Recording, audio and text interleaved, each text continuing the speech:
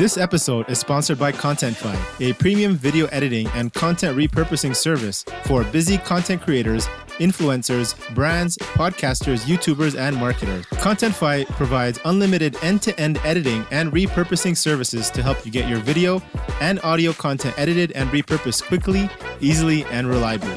Join other busy content creators, founders, brands, and marketers who now spend even more time creating while they take care of the rest. You no longer need to worry about spending hours editing anymore. Just create content, build your audience, and grow your business. If you're a content creator looking to save time and money, or looking to outsource your content marketing team, get your first free video edited now at contentify.co. If you'd like to sponsor the SaaS District podcast or recommend any guest that you think would be valuable to be on the show, visit horizoncapital.com/SaaS-podcast today. Thanks again, folks.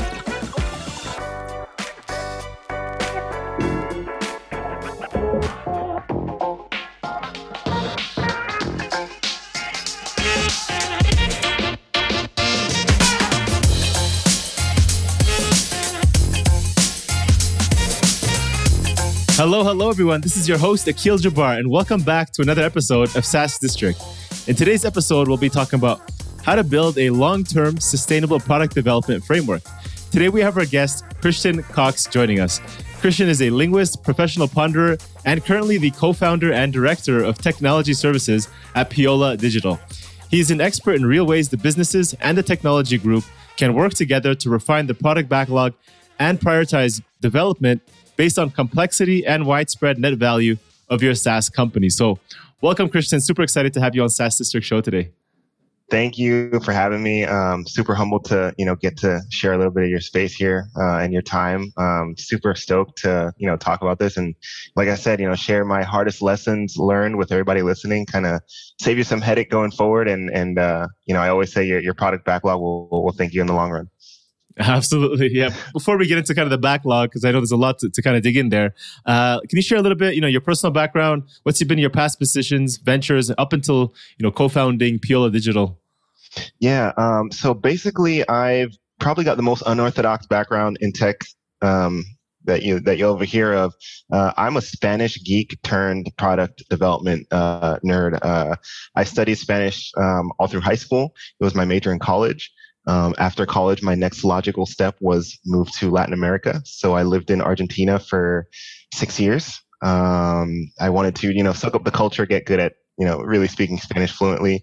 And I was just working like table waiting jobs and things like that. And when graduation time came, I had to find some excuse to stay in Argentina. And so I applied to an entry-level position as a content manager at a web development firm. I had been doing like this super makeshift blog of traveling. So I was, pretty familiar with WordPress and some very basic HTML editing. And that's kind of how I got my footing in the technology world.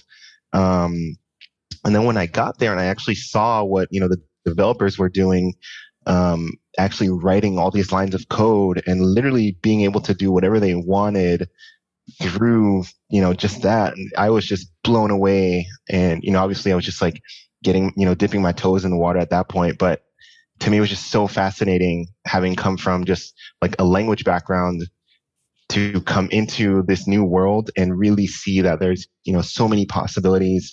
And you can literally build whatever you want.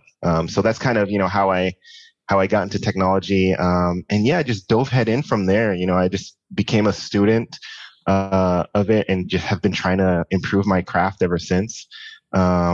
I always ask people questions, what are better ways we can do this? What are better ways we can learn? And technology is really that type of field anyway, right? Things become obsolete pretty quickly.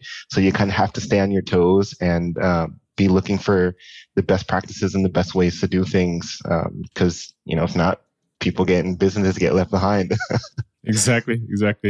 And then, let's talk a little bit more about Makeshift. So I think you built that. You're the, past founder in 2019. What was the, the idea to launch? What was the problem you were looking to solve in the market that you thought was helpful for people to follow you? Yeah. So funny story. Makeshift is actually, it's in my bio on Twitter. But it's literally, it says I'm a Makeshift founder. actually, Makeshift is not a company. I have always been open to just, letting people know that, I don't know it all, right? And so when we started Pila Digital in 2019, and, I just threw that on my bio, like, hey, I'm a makeshift founder, learning as we go. We're building in public, and, all of the lessons that we learn, we want to share that with people. So it's just kind of something that I threw in my bio. It's been there for a little while, but it's just kind of like embracing this idea of, just like really building in front of people, hey, what's working for you? This is what's working for us. And quite literally just, just says, hey, I'm a makeshift founder at this company. And, that's kind of the idea, or I didn't really think much of it when I threw it on my bio at the time. But it's kind of just like, at some point we all got to start, our learning adventure somewhere. And for me, I was never going to put, CEO and founder of blah, blah, blah company. It wasn't really anything at the time. Right. So it's just like, I think this fits what we're doing, as of today at the time, and, I'm continuing to learn. So, if you go on my Twitter bio, it literally just says, I'm the makeshift founder of, Pila Digital and another little venture that I've been working on. But that's kind of, there's really no, story behind that. It's just literally makeshift as an adjective and founder as, the noun. No, I think that's super fascinating. I think we had another guest, Mubashar Iqbal. He's also, big on that. I think he's built over 40 different products, and he likes to publicly kind of show, his process over time. And I'm sure you probably are familiar with him in the space. I think it's fascinating. Yeah. I think it's just great to, one of the things I love about this kind of this little community on Twitter of like people building in public is like, once you get over yourself and the fear of thinking that everybody's watching you and watching what you're doing and kind of judging you, you realize there are more people who are similar to you than maybe you originally thought of. And I've been guilty of this as well. But once you kind of like get over that, you realize like even guys who are or gals who are 20 years into their entrepreneurial career, they're still learning things every day. So it's just one of those things for me where it's like, being able to truly kind of like be vulnerable, and be open to saying, I don't have all the answers, but I'm more than happy to share my lessons learned with you guys, and if it helps, then I'm happy to do so. So that's kind of one of my mantras that I go by, and I love to just let people know like we'll do our absolute best. We don't know all the answers. There's things that we'll find out as we go along, but yeah, building in public and just sharing openly, I think that transparency is valuable to people in the community in the long run. 100%. So you work with a lot of SaaS founders, and I want to kind of understand a little bit. Pila Digital, you guys do kind of product outsourcing as well, right? So you do outsourcing, development, onshore, offshore. I want to talk about that a little bit more because I think there's a misconception. I've seen this happen many, many times where founders at the early stage, maybe their first time kind of building a product, they have an idea. They are not product people. They're not developers. And rather than finding a CTO, they find somebody to outsource the entire project to. And every time I've seen that happen, that's been a complete mess. I don't know. Maybe you've seen elsewise. How do you kind of typically work with those SaaS founders? How do you help them? How do you speak with them, and get them through that? And do you work with those type of projects? Yeah, I think it's you really have to understand, as a founder, and you make a good point, right? There's two types of founders. I think there's a founder who's non-technical, who maybe in the early stages leading up to MVP, they got folks to do, freelance work and put together something that works pretty well. And then you've got the technical founder who, again, maybe it's a guy or gal who did most of the heavy lifting, most of the coding on their own up front. So they kind of understand what those incremental processes are like as far as building is concerned. I think what you really want to find in a partner when you're going to outsource your development work is really try to find somebody who's going to have those values about building incrementally. So like, for example, on our projects, we work in 2-week sprints, and we're demoing everything that we've done, every other Friday or whatever day sprint starts on, every other week we're demoing what we worked on, right? And so we work closely with our stakeholders to understand, okay, this is everything that we've got in the product backlog. Can we sit down and have discussions about prioritizing our different stories and different features based on what's going to give you a healthy ROI in the near term, but also in the long term, because you want to put in architecture that supports scalability going forward. And then you really have to get into this cadence where you kind of refine those stories and get them sprint ready so that you can plan out sprints like 2 or 3 sprints ahead. And then, just that cadence of demoing every 2 weeks, and really building in increments. I think that's the difficult part that a lot of companies run into when they're at this pivotal kind of growth stage in their SaaS journey, where they're trying to figure out, how do we balance, maybe they've raised funds and you're trying to figure out how do we balance our investment in sales and marketing, but also how do we, build a framework on the back end of the house that the people don't really see that accompanies that sales and marketing growth, right? And I think it's super important, like for SaaS founders, when you're looking to partner with somebody, make sure that value of building in increments, and kind of planning out the product roadmap over time is something that's got to be there for me. Otherwise, it can go haywire, and timelines get out of whack, and we thought we wanted to develop this, and we ended up developing something that people didn't want. Right. So I don't know if that kind of answers the question, but that kind of, to me, it gives you a better chance, and things can always come up, but if you can at least get in the mindset of, partnering with people who can kind of help you build out that sustainable path going forward, it'll give you a better chance to be agile and adapt quickly if you need to.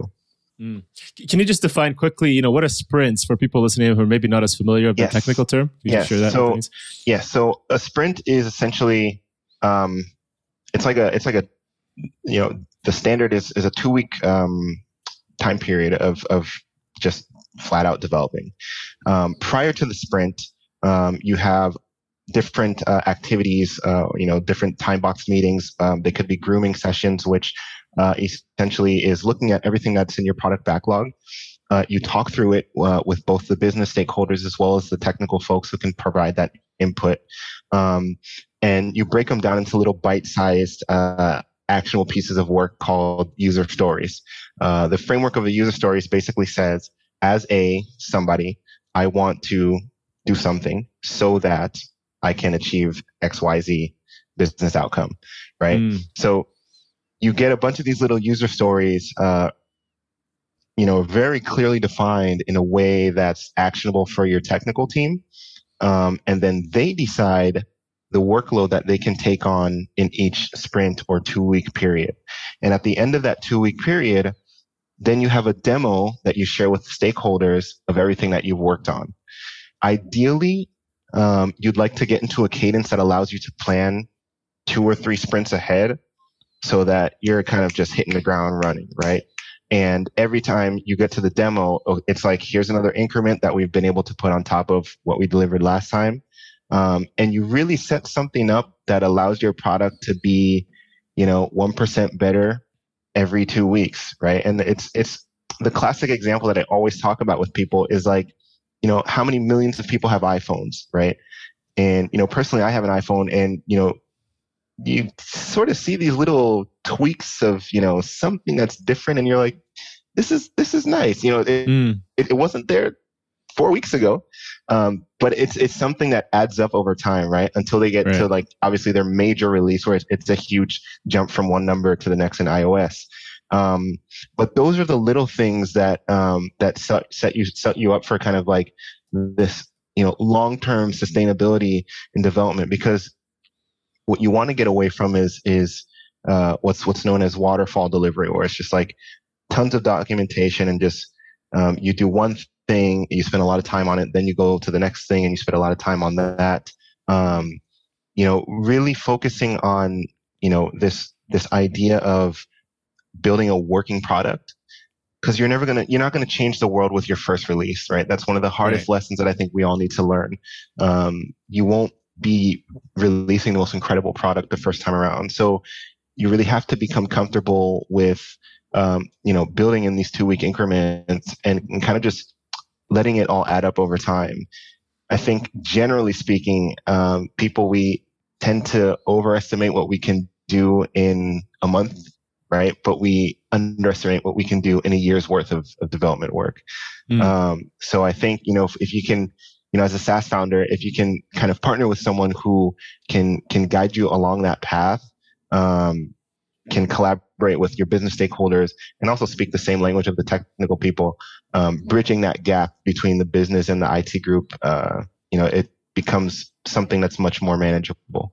And how do you kind of, adding to that point where you said there's people who come and maybe are frustrated because, it's not something that the end user was actually expecting. Maybe it's not what the founder was expecting. In those early stages of SaaS founders looking to maybe define that framework for their MVP, how do you work with them to choose that kind of baseline of what's needed as a core functionality and just enough to get released versus them saying, no, look, this is what we want. This is what we want to build. They tell you this big vision, go out there and build this, and this, where all you need is, just this first part, make sure, this is what your users want. And then how do you work with them to define that first part and get a release out? So SaaS founders, they're always looking to figure out, some sort of gap in a process that already exists. Right. So when you're looking at that gap in the market that you're trying to fill, obviously a ton of ideas come to mind. But it really is kind of just like this grounding experience where you just talk, it's literally just talking through it, right?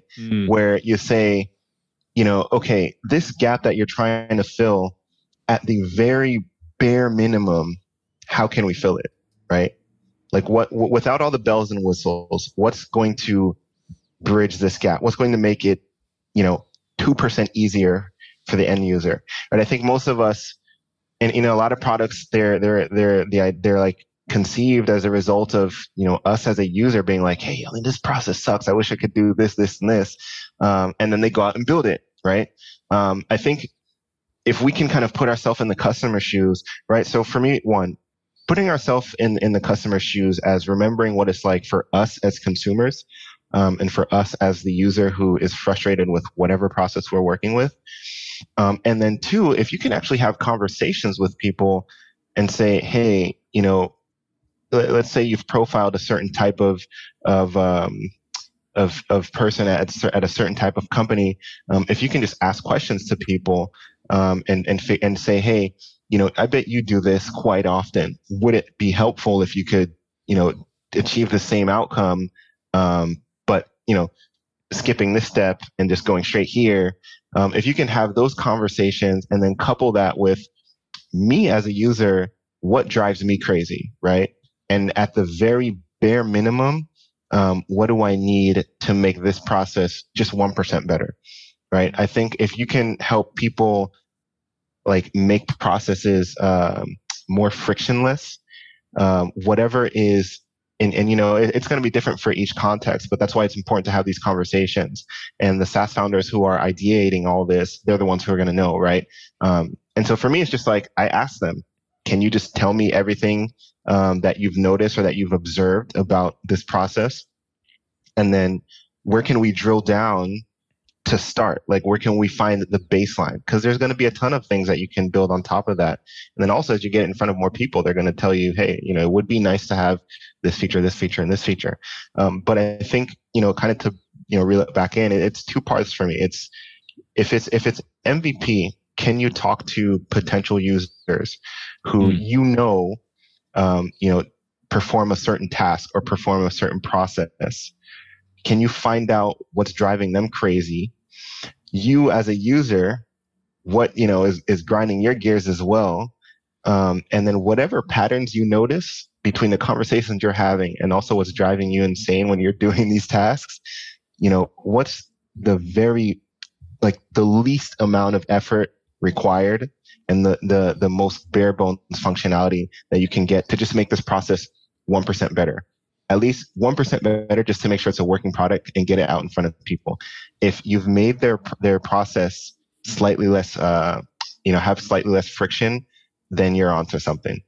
So you said slightly less friction. I want to kind of make it a little bit more tangible. So let's say you're talking to these ideal, your ICPs or these buyer personas you've identified. You're going out to them, asking them what products or what problems you can help them solve. And you go and build a product for them. Is there any metrics that you like to measure specifically that can tell you, is this segment a good fit or the right target? Or you go on to 3 and they say, no, this one is the right one that you want to continue focusing to build around? Yeah. So for an example, and this is actually a conversation I had with my wife the other day, where I think the service business industry is notorious for having these super outdated onboarding processes. So you think about cleaning services, car washes, details. That sector is actually getting actually getting better. Lawn services, but the other day I was on a website for a cleaning service, and it's still you got to call, they got to tell you the quote, they got to ask you so many questions, and right there, if you're the webmaster, you can look at what's the abandonment rate on my website, right? So you can look at the before, and then if you're trying to improve this particular process, me as a consumer, I personally like less steps. If I can go to that site and understand exactly what it is I'm getting, how much I have to pay, then my conversion rate, me personally, is going to be higher, right? I go and I know what I know what I need, know what I'm looking for. I found it, so I filled out the form and I paid, right? So that's an example of a metric that you can look at, right? In the case of the service business, it's how many people got to the site and ended up putting something in the cart and paying. If it's SaaS, it's kind of like if your user has a very specific task to perform, and you have some sort of and you're capturing data around the use of this task, you can look at how many steps are involved to complete a certain task, and you can see did they reach the endpoint or not, and break it down and say why, and then look at every single step involved and see where can we eliminate steps to make this easier. That's actually one of the most recent projects that we worked on is we've a lot of companies, they might have a lot of hot fixes that are built on top of each other. And for the audience, if you're not familiar with that term, a hot fix is basically just something came up, and rather than looking at it from a long-term point of view architecturally to figure out what's the best design to implement, it's kind of sweeping it under the rug with a quick fix, and then it just stays there. But it's not really useful, right? It's like a one-off case that you develop something really quickly to fix this point in the process. And one of the most recent projects that we worked on, this client had a ton of hot fixes just piled on top of each other, and we discovered that when we were looking to rebuild some of their user flows, there were a lot of steps involved in certain processes that really weren't necessary, and it just makes the process as a user cumbersome.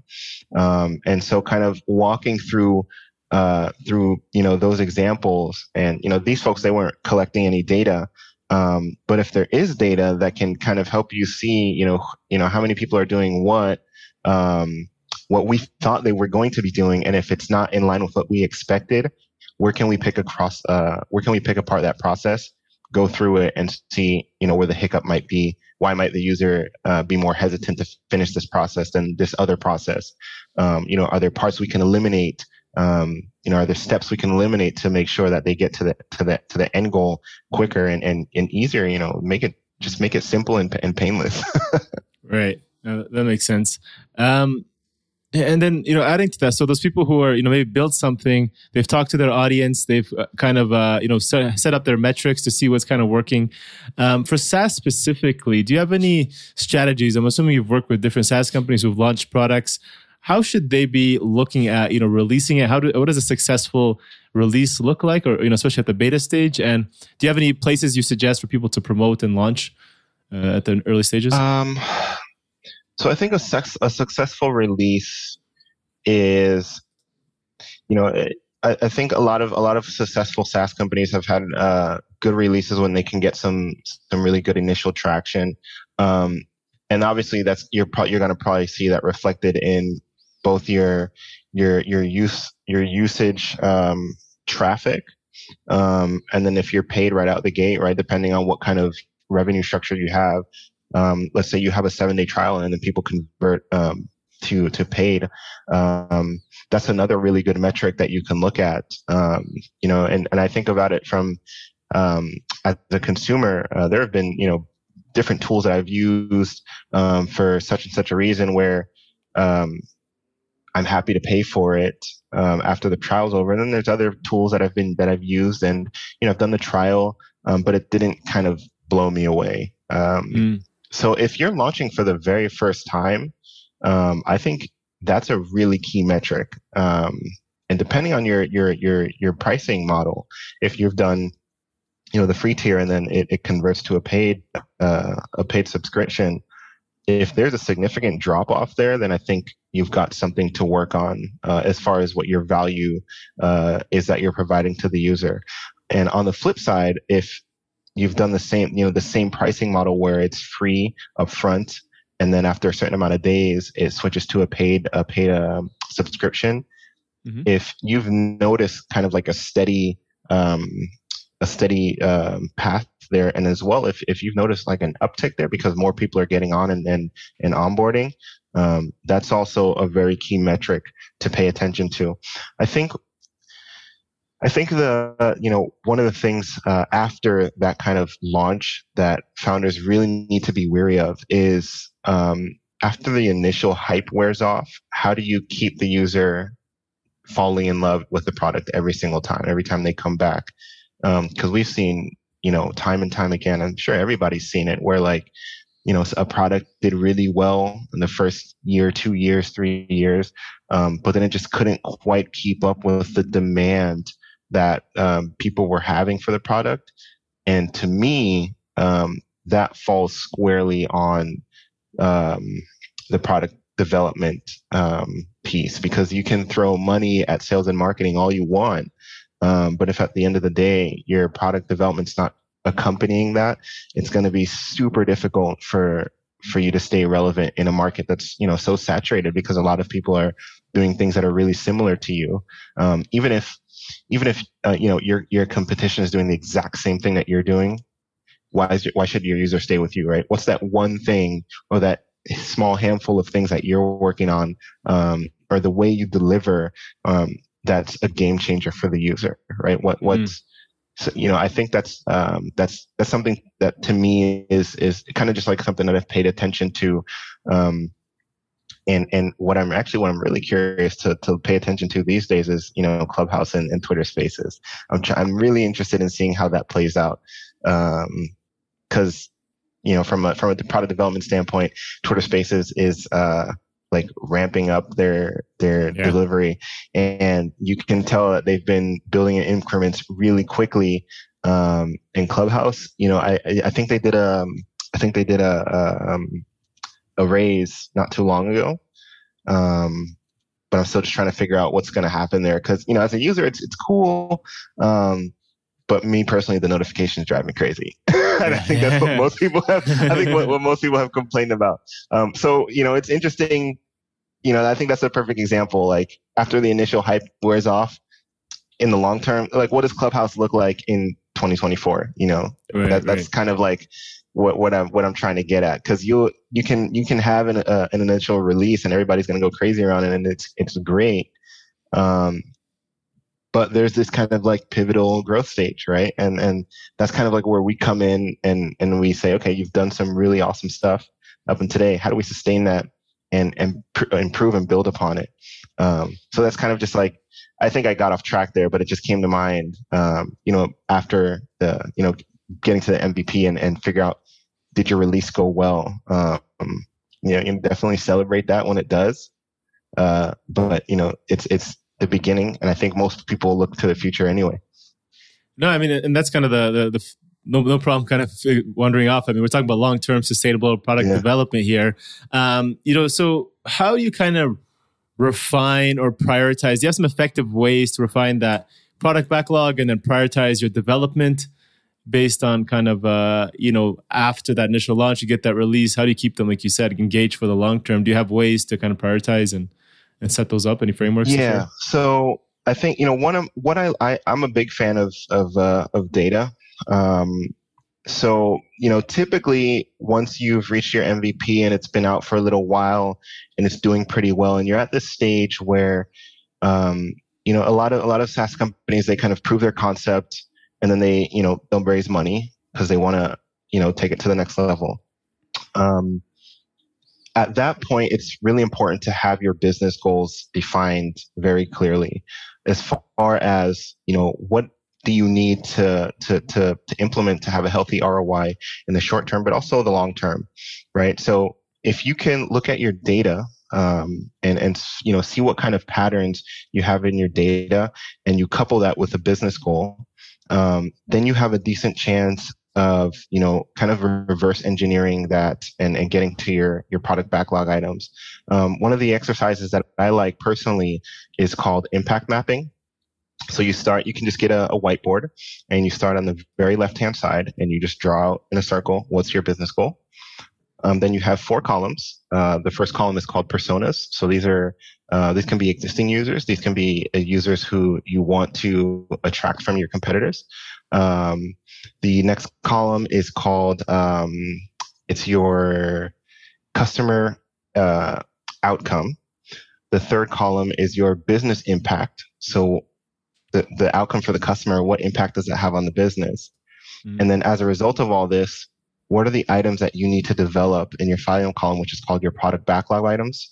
What are the items that you need to develop in order to achieve this, right? So if you say our business goal is to increase our user base by 20%, and we have one of our personas as an existing customer, the outcome for that persona is, okay, we just want them to have a really incredible experience when they use this, right? So in the third column, the business impact for us, if this person is having a really good user experience, is they might recommend their friends and colleagues in the space to use our product. How do we make that easier for them? Okay, so then we develop a feature of bonus incentives for, and this could be like, here's my link. And when you join, you get $5 off of your first month, and I get $5, something like that, right? Or different product backlogs items to, kind of gamify this. So that's just one example, and it's super generic. But when you talk through that and you kind of provide that space to kind of get the creative juices flowing, when you bring the business stakeholders into that kind of sandbox world, then you get to figure out, exactly what is it that we can develop here, and that's in the short term that's going to help us, reach that business goal of, in this case, we want to up our user base by 20%, right? So that's just like a super high level example of something that I like to do, because, really what it comes down to at the end of the day, Q, is like, we're at the center of all the processes. Can we get together and just discuss it, right? The hardest thing is getting time on stakeholders' calendars, because they're always putting out fires and they're always swamped. But at the same time, interestingly enough, they need more of that time to just have nothing to do but just think and contemplate, because those are the activities that are going to help them get to the next level in their business, right?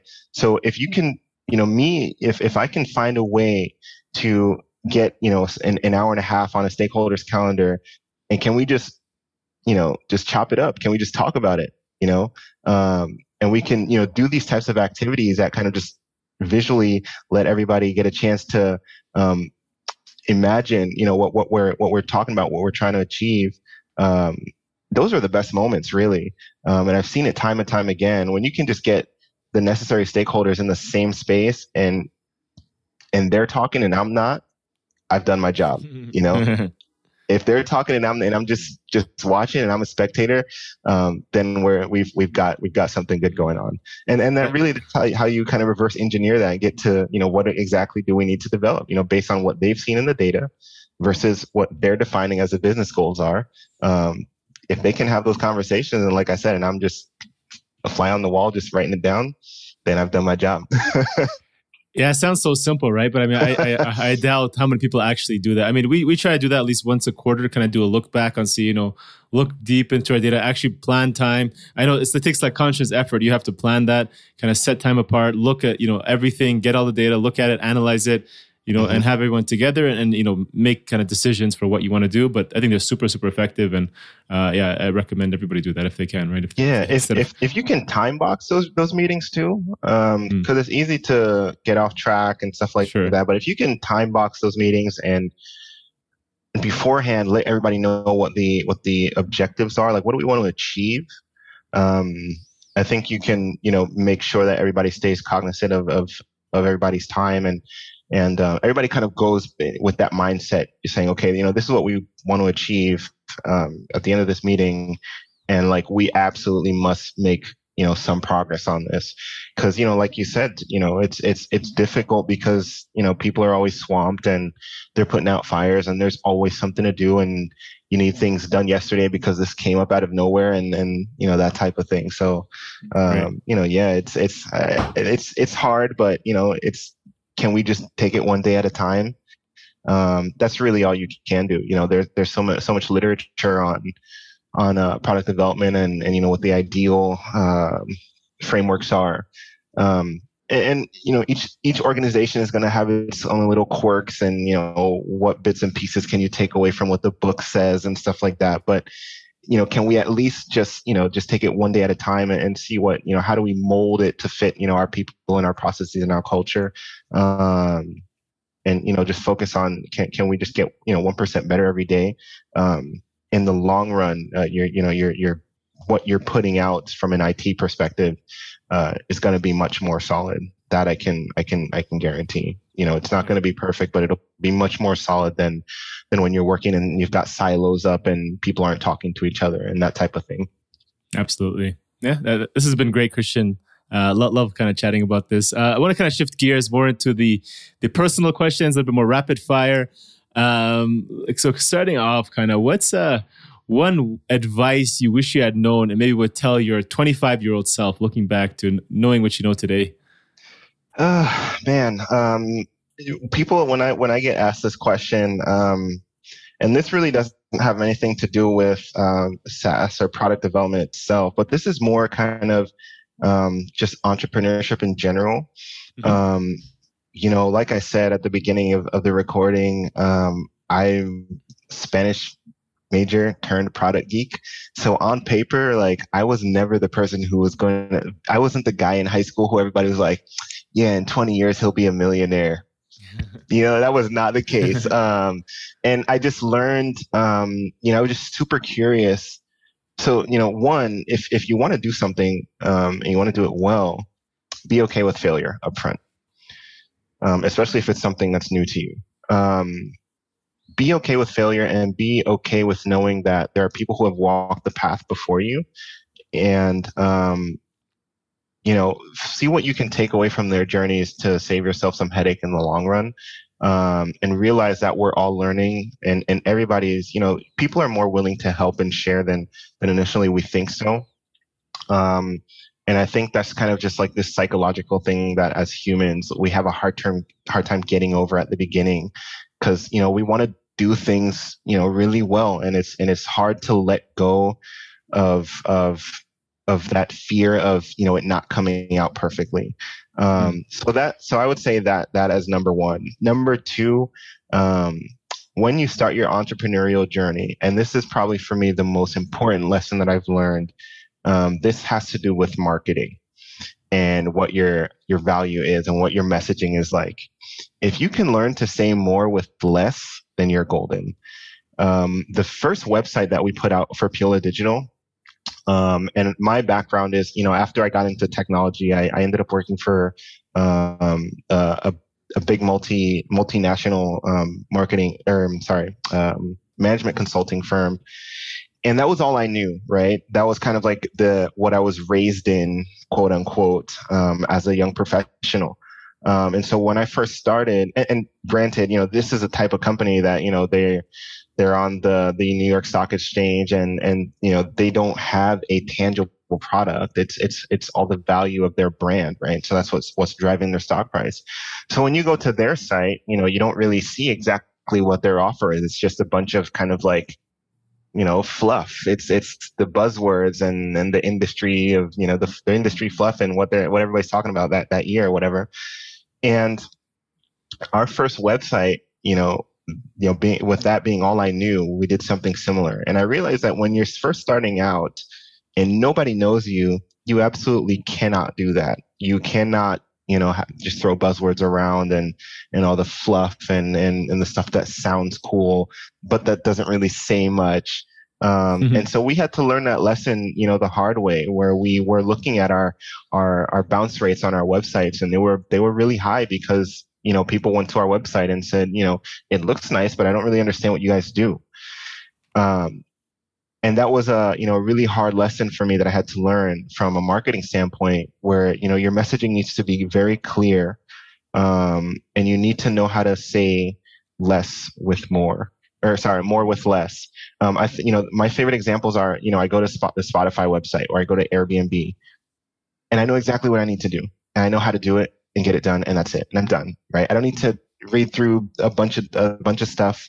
That's just, like pretty words and it sounds nice, but I still don't know what I'm reading at the end of the day, right? I go to those types of websites, and it's so clear what the offer is. There's no way that the user can be confused, right? And I think that that was, for me, it was the most important lesson that I've learned so far in my entrepreneurial journey. Just being able to have really super concise messaging, and about what your product or your service offers. And if you can say the most important things about your product and then the problem you're solving with less words, then I think you have a really good shot out the gate of really connecting with people and getting them to hop on board with you. Yeah, so super sound advice, and I completely agree with those two. Christian, who or what are the best 3 resources? Just 3 that are books and or people. It could be mentors or people you follow, which you mentioned. There's people out there that you look up to and are maybe helping you. Who you say have been the most instrumental to your success over these last few years? So there's a guy that I've been following on LinkedIn. He's kind of been like mentoring me from a distance, because I've never been able to go to one of his seminars or participate in one of his courses. But he does really, really good B2B sales. His name is Jason Bay, and I'll give you the link to his LinkedIn so you can share with the audience later. And this is probably a whole nother podcast conversation, but like B2B sales is such an art. And I've come to respect that profession so much, because in the early days, when you're doing all the outreach by yourself, it is tough. And I'm sure it's hard, right? And it's, how do you communicate with people and something that you offer that you feel is valuable, but they don't know is valuable, and you have to find a way to let them understand that it's valuable. So he's one guy that I highly, highly recommend that SaaS founders follow. As you build out sales organizations, he's dropping some really, really solid tips and tricks on his LinkedIn timeline daily.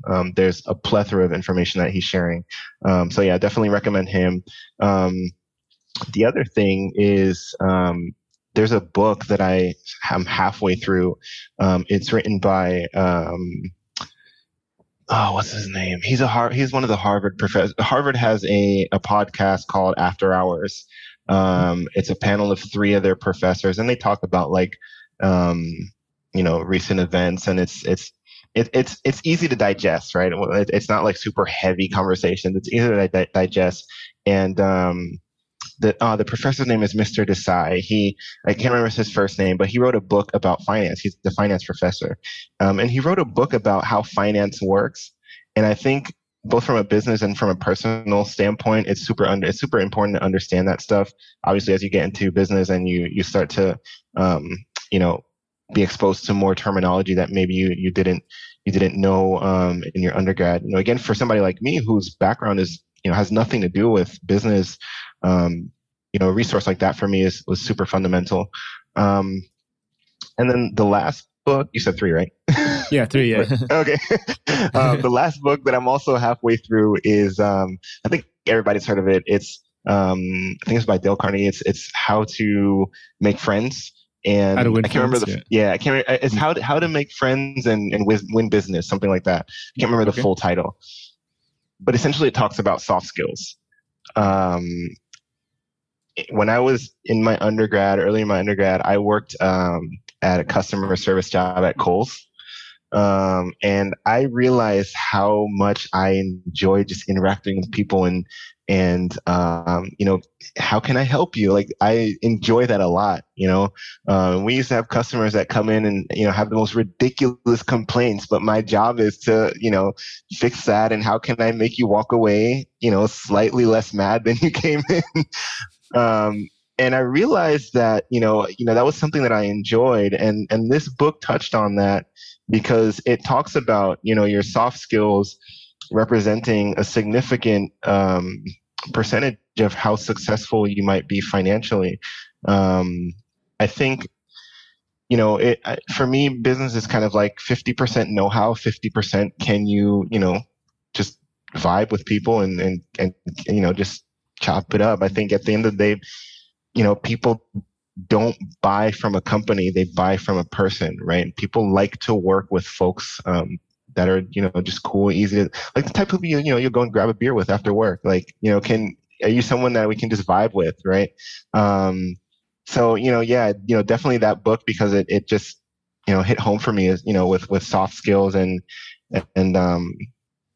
nobody wants to be like dealing with somebody who's super robotic at the end of the day.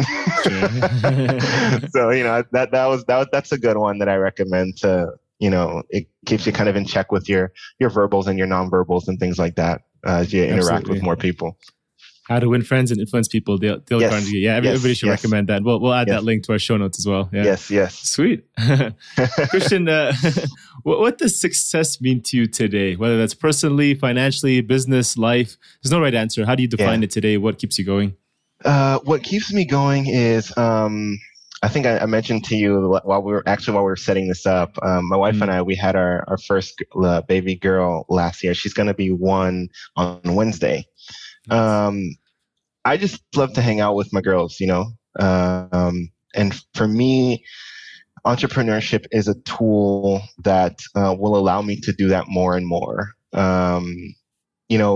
It's obviously money doesn't directly buy happiness. I think everybody can understand that. But it is a tool that kind of allows you to buy back some of your own time. And, my daughter, she's 1 now, we might look for, another child here in the near future. And I just want to, be able to just hang out with them. If she's like, Daddy, I got a dance recital or I just, those little things, just like moments in time that you really never get back. Right. And either way, I'm going to be busting my tail working. So if I give myself an opportunity to do it for me, that's something that I've always told people. Like, if you're on the fence about trying to find what success is like for you, and you want to make a ton of money or whatever, really figure out what your why is. So for me, it has everything to do with family. Also, I think I mentioned at the beginning of the show, I spent most of my 20s living in Argentina. That was the most life-changing experience that I've ever had. My wife is from Argentina. We speak Spanish at home with our little one. And Latin America is such a special region in the world because there's so much technical talent out there. And it's kind of sad because it's hard to bridge the gap between North America and South America, purely because of the language barrier. And if you're not one of these big firms that's going down there and installing the infrastructure, it's super hard for them to, kind of show off what they got going on down there. And so that was one of the things that for me, when we conceived Pure Digital, it was like, if I can show off Latin American talent in a way that really like kind of shines the light on what they're doing down there. Because, I had people take chances on me out there when on paper I wasn't the right candidate for the job and stuff like that. And, I met some of the most talented developers I've met in my journey are, they're all, Latinos still based in their home countries. And if I can help bridge that gap and, just show off Latin American talent, for me, that's one of the most gratifying things about, what I'm doing. And that's definitely part of why I do what I do. I love when people are like, we tried outsourcing to India, it didn't work. And, I wanted to go to Latin America, but I don't speak Spanish. And I'm like, got you. I got you because this team is awesome. Yeah, I get it. I'm in Guadalajara, Mexico right now, so we got a lot of good talent down here too, and I know a lot of people outsourcing. Yeah, yes, so the next podcast we'll have to do in Spanish, but I think this has been good in English. Yeah. Cool, man. Christian, this has been great. I appreciate you jumping on, chatting, sharing. This has been fun. How can our audience get in touch with you? How can they learn more about you and what you're working on if they want to say hi? Yeah. So I'm usually more active on Twitter. My Twitter handle is _CCOX14. That's where I'm making most of my noise weekly. And other than that, our website is Piola, PIOLA digital.com. So you can check out what we're working on.